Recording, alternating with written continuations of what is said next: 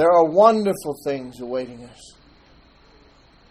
But while we sit on the fence, one leg in Sodom and one leg in the promised land, trying to have it both ways, we will never experience the things that God has for us.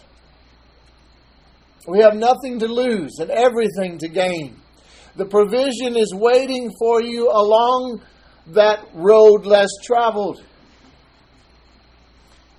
As you carry your cross down this sometimes lonely, but also exciting and adventurous road, He has made provision for you. And not just for you, but for many that you will encounter along that road. If you will. 2 Peter chapter 1, verses 3 and 4. Peter said, seeing that His divine power has granted to us everything pertaining to life and godliness, through the true knowledge of Him who called us by His own glory and excellence. For by these He has granted to us His precious and magnificent promises, so that by them you may become partakers of the divine nature, having escaped the corruption that is in the world by lust. Peter says we have these things. It's already been granted unto us. Ephesians, opening up that book, the first chapter, verses 3 and 4.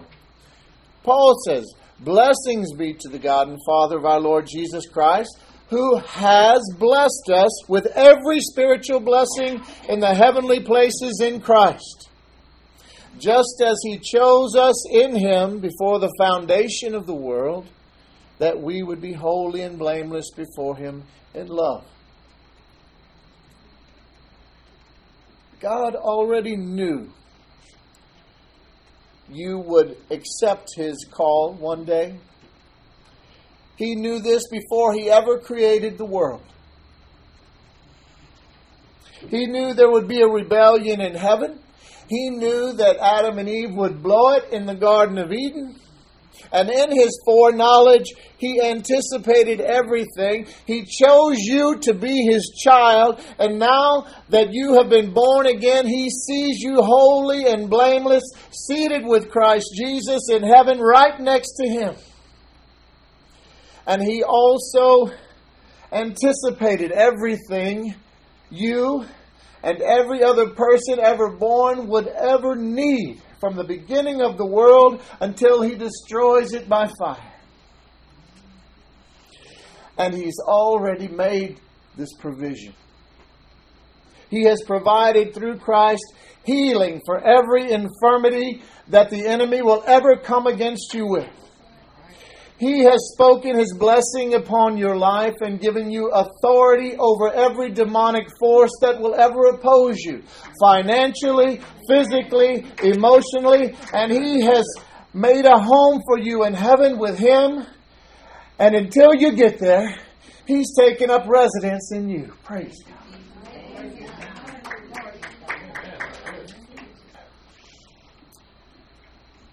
Victory is ours in Christ Jesus. We're already blessed. We're already prospered. We're not fighting to get healed. We are fighting because we've already been healed, and Satan is trying to steal what is rightfully ours.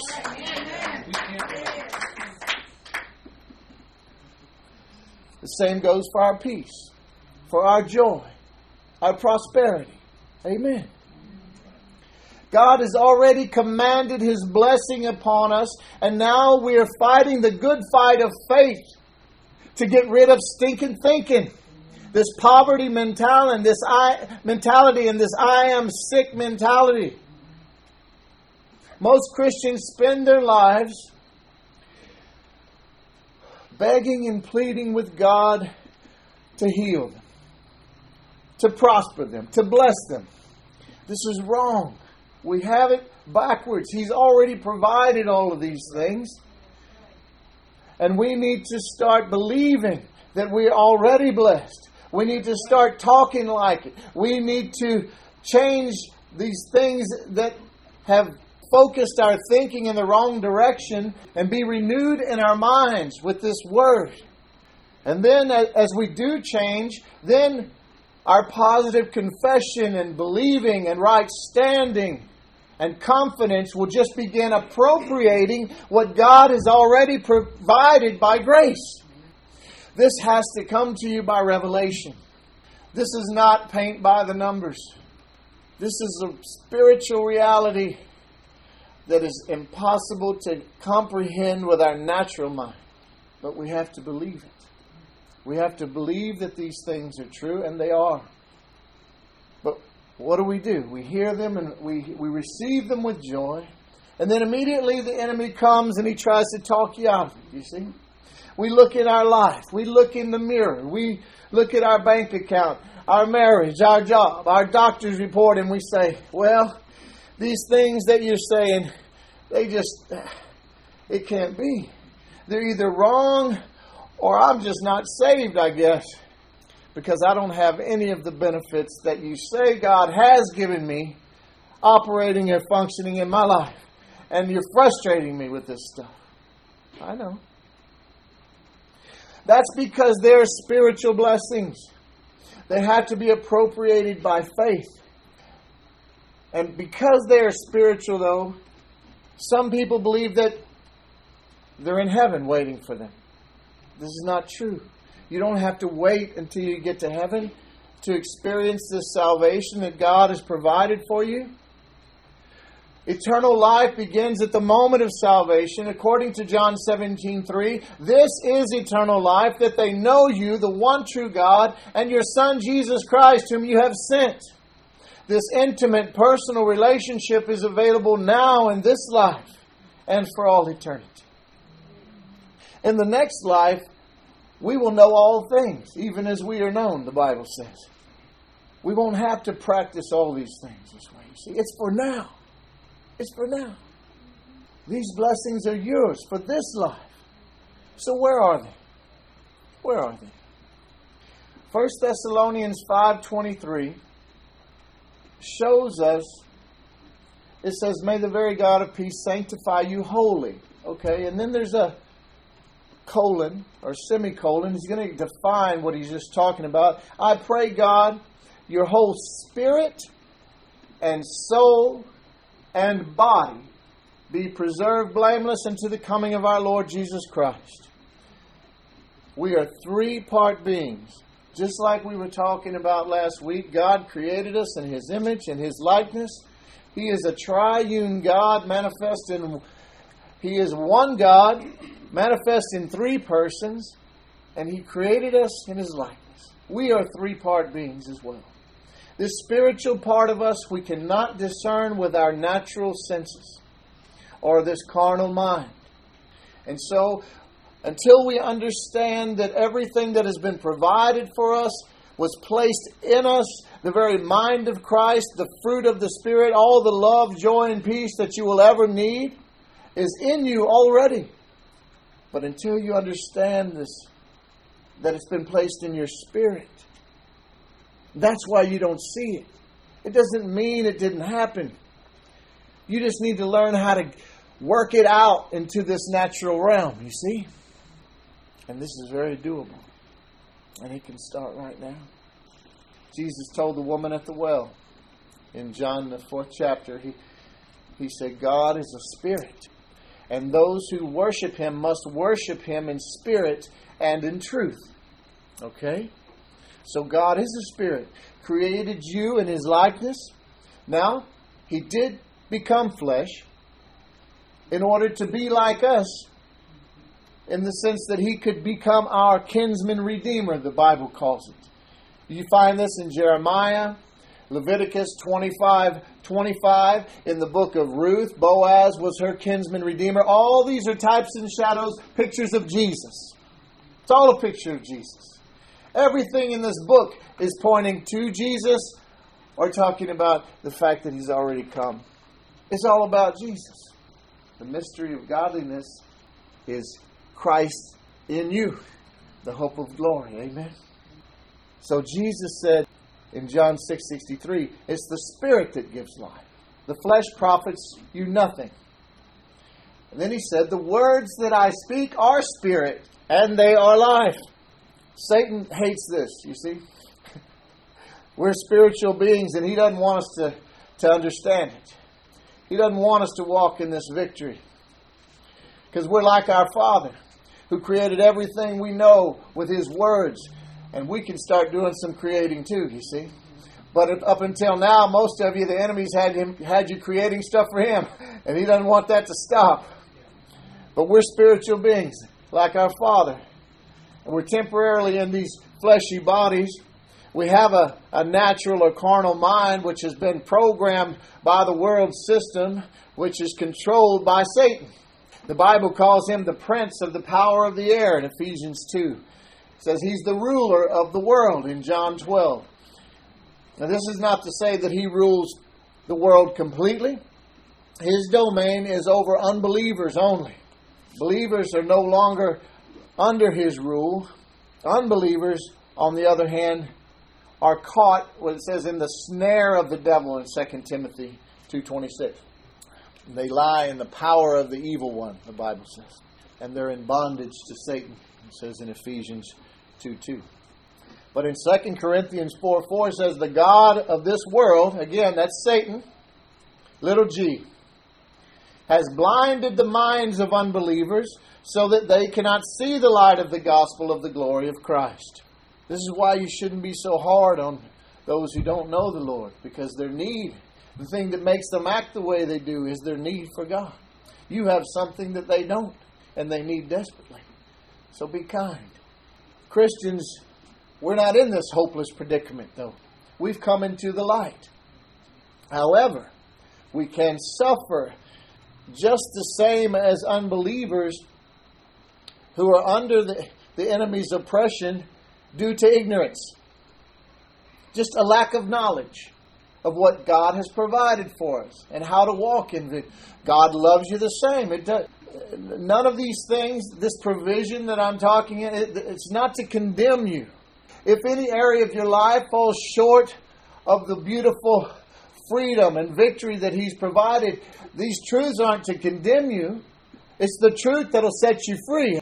It's to prepare you and to provide you with the information that you need to defeat the enemy's efforts in your life.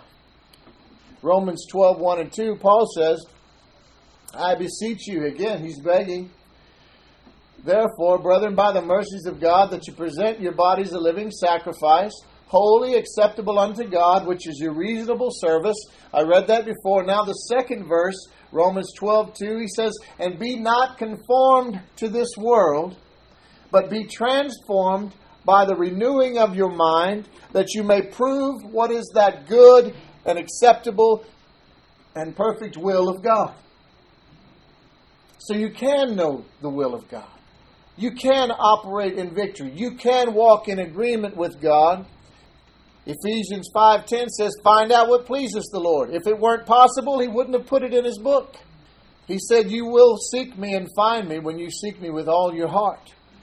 As we truly seek God and grow in grace and knowledge of Jesus, renewing our minds through the Word of God by the help of the Holy Spirit, we will begin to find out who we really are. Until we do, we just suffer from this huge identity crisis. That's why people can have money and power and cars and houses and drugs and sex and whatever else they seek after and still be miserable. Because they're desperately trying to find themselves, trying to fulfill their desires.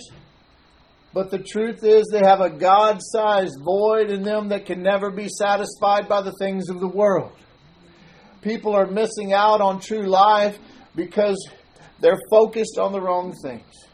James 2:26 says, it's the Spirit that gives life to the body. So we give all our attention and resources trying to satisfy every craving and emotion of these physical bodies. But the Spirit is the real life-giving part of a person, you see. So natural things, money, fame, all the possessions of the world will never satisfy this spiritual need for God. People are seeking happiness in the flesh, but what they are seeking only comes through the Spirit. 2 Corinthians 5:7 says, "For we walk by faith, not by sight." We are called to live a life of faith. I'd just like to go to 2 Kings for just a moment, and then we're done. 2 Kings chapter 6, starting around the 11th verse. 2 Kings chapter 6, starting around the 11th verse. Elisha was a prophet. He came after Elijah, his mentor, the man of God who had already gone up to be with the Lord. And Elisha, the Syrian army was at war with Israel. And Elisha, he was getting word of knowledge from the Lord about the tactics of the enemy. And he would tell, every time they had a battle plan against Israel, or they were going to do something, he would just go tell the king of Israel what they were going to do. And he was being told these things by God. And so the king of Syria thought that he had a spy in his camp. After a few times, everything he tried was thwarted, you see. He just knew he had a spy. And it started up there, right there at verse 11. It says, "Therefore the heart of the king of Syria was greatly troubled for this thing. And he called his servants and said unto them, Will you not show me which of us is for the king of Israel?" I got a spy here. And one of his servants said, "None, my lord, O king, but Elisha, the prophet that is in Israel, tells the king of Israel the words that you speak in your bedchamber." And he said, "Go and spy where he is, that I may send and bring him." He wanted to kill him. And it was told him, saying, "Behold, he is in Dothan. Therefore send he there horses and chariots and a great army to get one man." And they came by night and surrounded the city where Elisha the prophet was. Big army to get one little man of God. I like it. I like the odds. For God, I mean. Where was I? They surrounded the city. Verse 15. "And when the servant of the man of God was risen early and gone forth, he came out of the tent. Behold, an army compassed the city, both with horses and chariots. And his servant said unto him, Alas, my master, what shall we do? And he answered, Fear not, for they that be with us are more than they that be with them. And Elisha prayed and said, Lord, I pray you open his eyes that he may see. He prayed that God would allow the young man to see those things which were in the spiritual realm, you see. And the Lord opened the eyes of the young man, and he saw, and behold, the mountain was full of horses and chariots of fire round about Elisha. God's army was there. And when they came down to him, Elisha prayed unto the Lord and said, Strike these people, I pray you, with blindness. And he struck them with blindness according to the word of Elisha. And Elisha said unto them, This is not the way, neither is this the city. Follow me, and I will bring you to the man whom you seek. But he led them to Samaria. And it came to pass, when they were come into Samaria, that Elisha said, Lord, open the eyes of these men, that they may see. And the Lord opened their eyes, and they saw, and behold, they were in the midst of Samaria. And the king of Israel said unto Elisha, when he saw them, My father, shall I slay them? Shall I slay them? And he answered, You shall not slay them. Would you slay those whom you had taken captive with your sword and with your bow? Set bread and water before them, show mercy, that they may eat and drink and go to their master. And he prepared a great feast for them. And when they had eaten and drunk, he sent them away, and they went to their master. So the bands of Syria came no more into the land of Israel. Praise God. You know, we could preach on this for a month or so. But the point I'm trying to make here is that Elisha, I don't know if he even looked outside. I don't think he had to.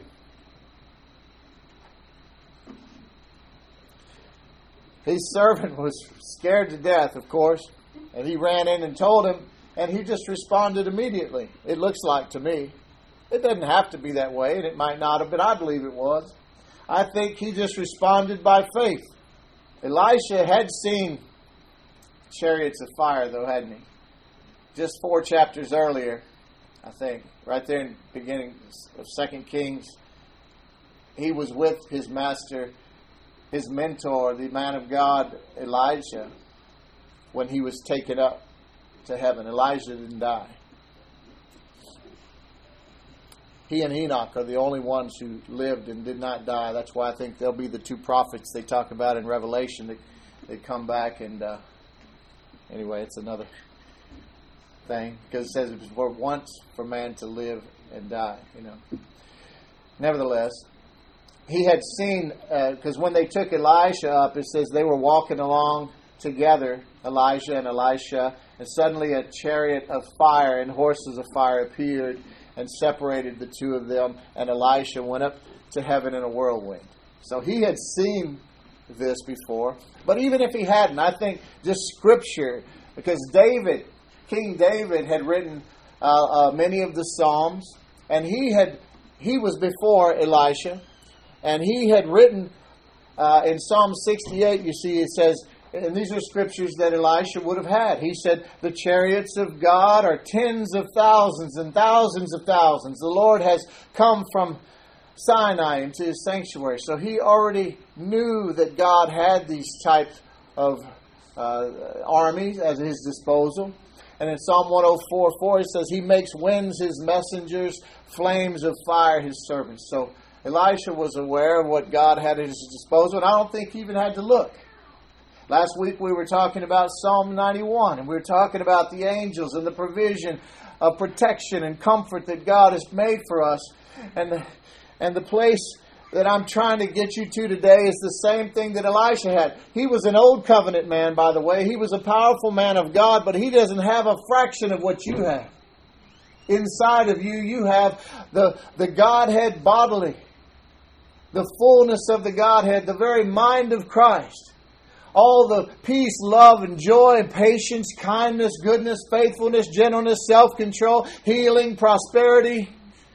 The anointing of Jesus Christ lives in you. And if you will draw on this well of provision, I guarantee you'll begin to see changes in your life. We need to get to a place that we know and believe that there are more for us than against us. Amen. No matter what we see in the natural. Because everything we see in the natural is nothing compared to what the reality is in the spiritual realm around us. And God is for you.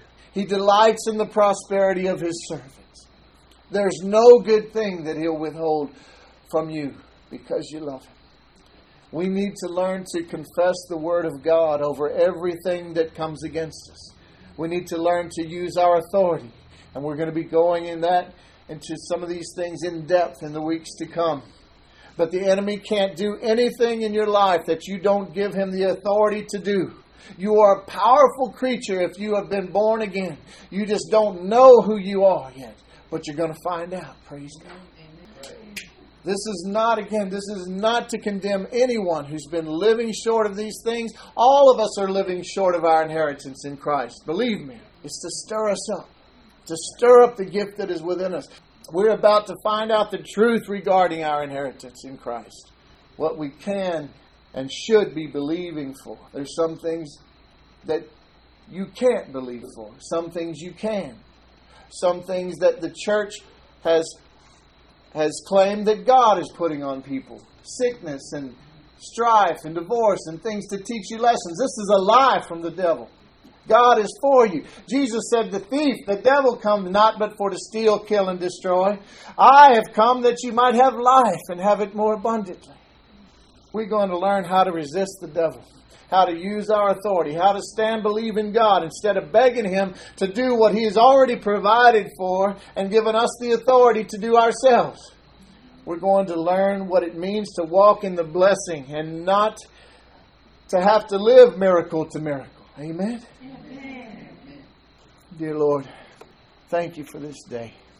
Thank you for your precious words, your promises.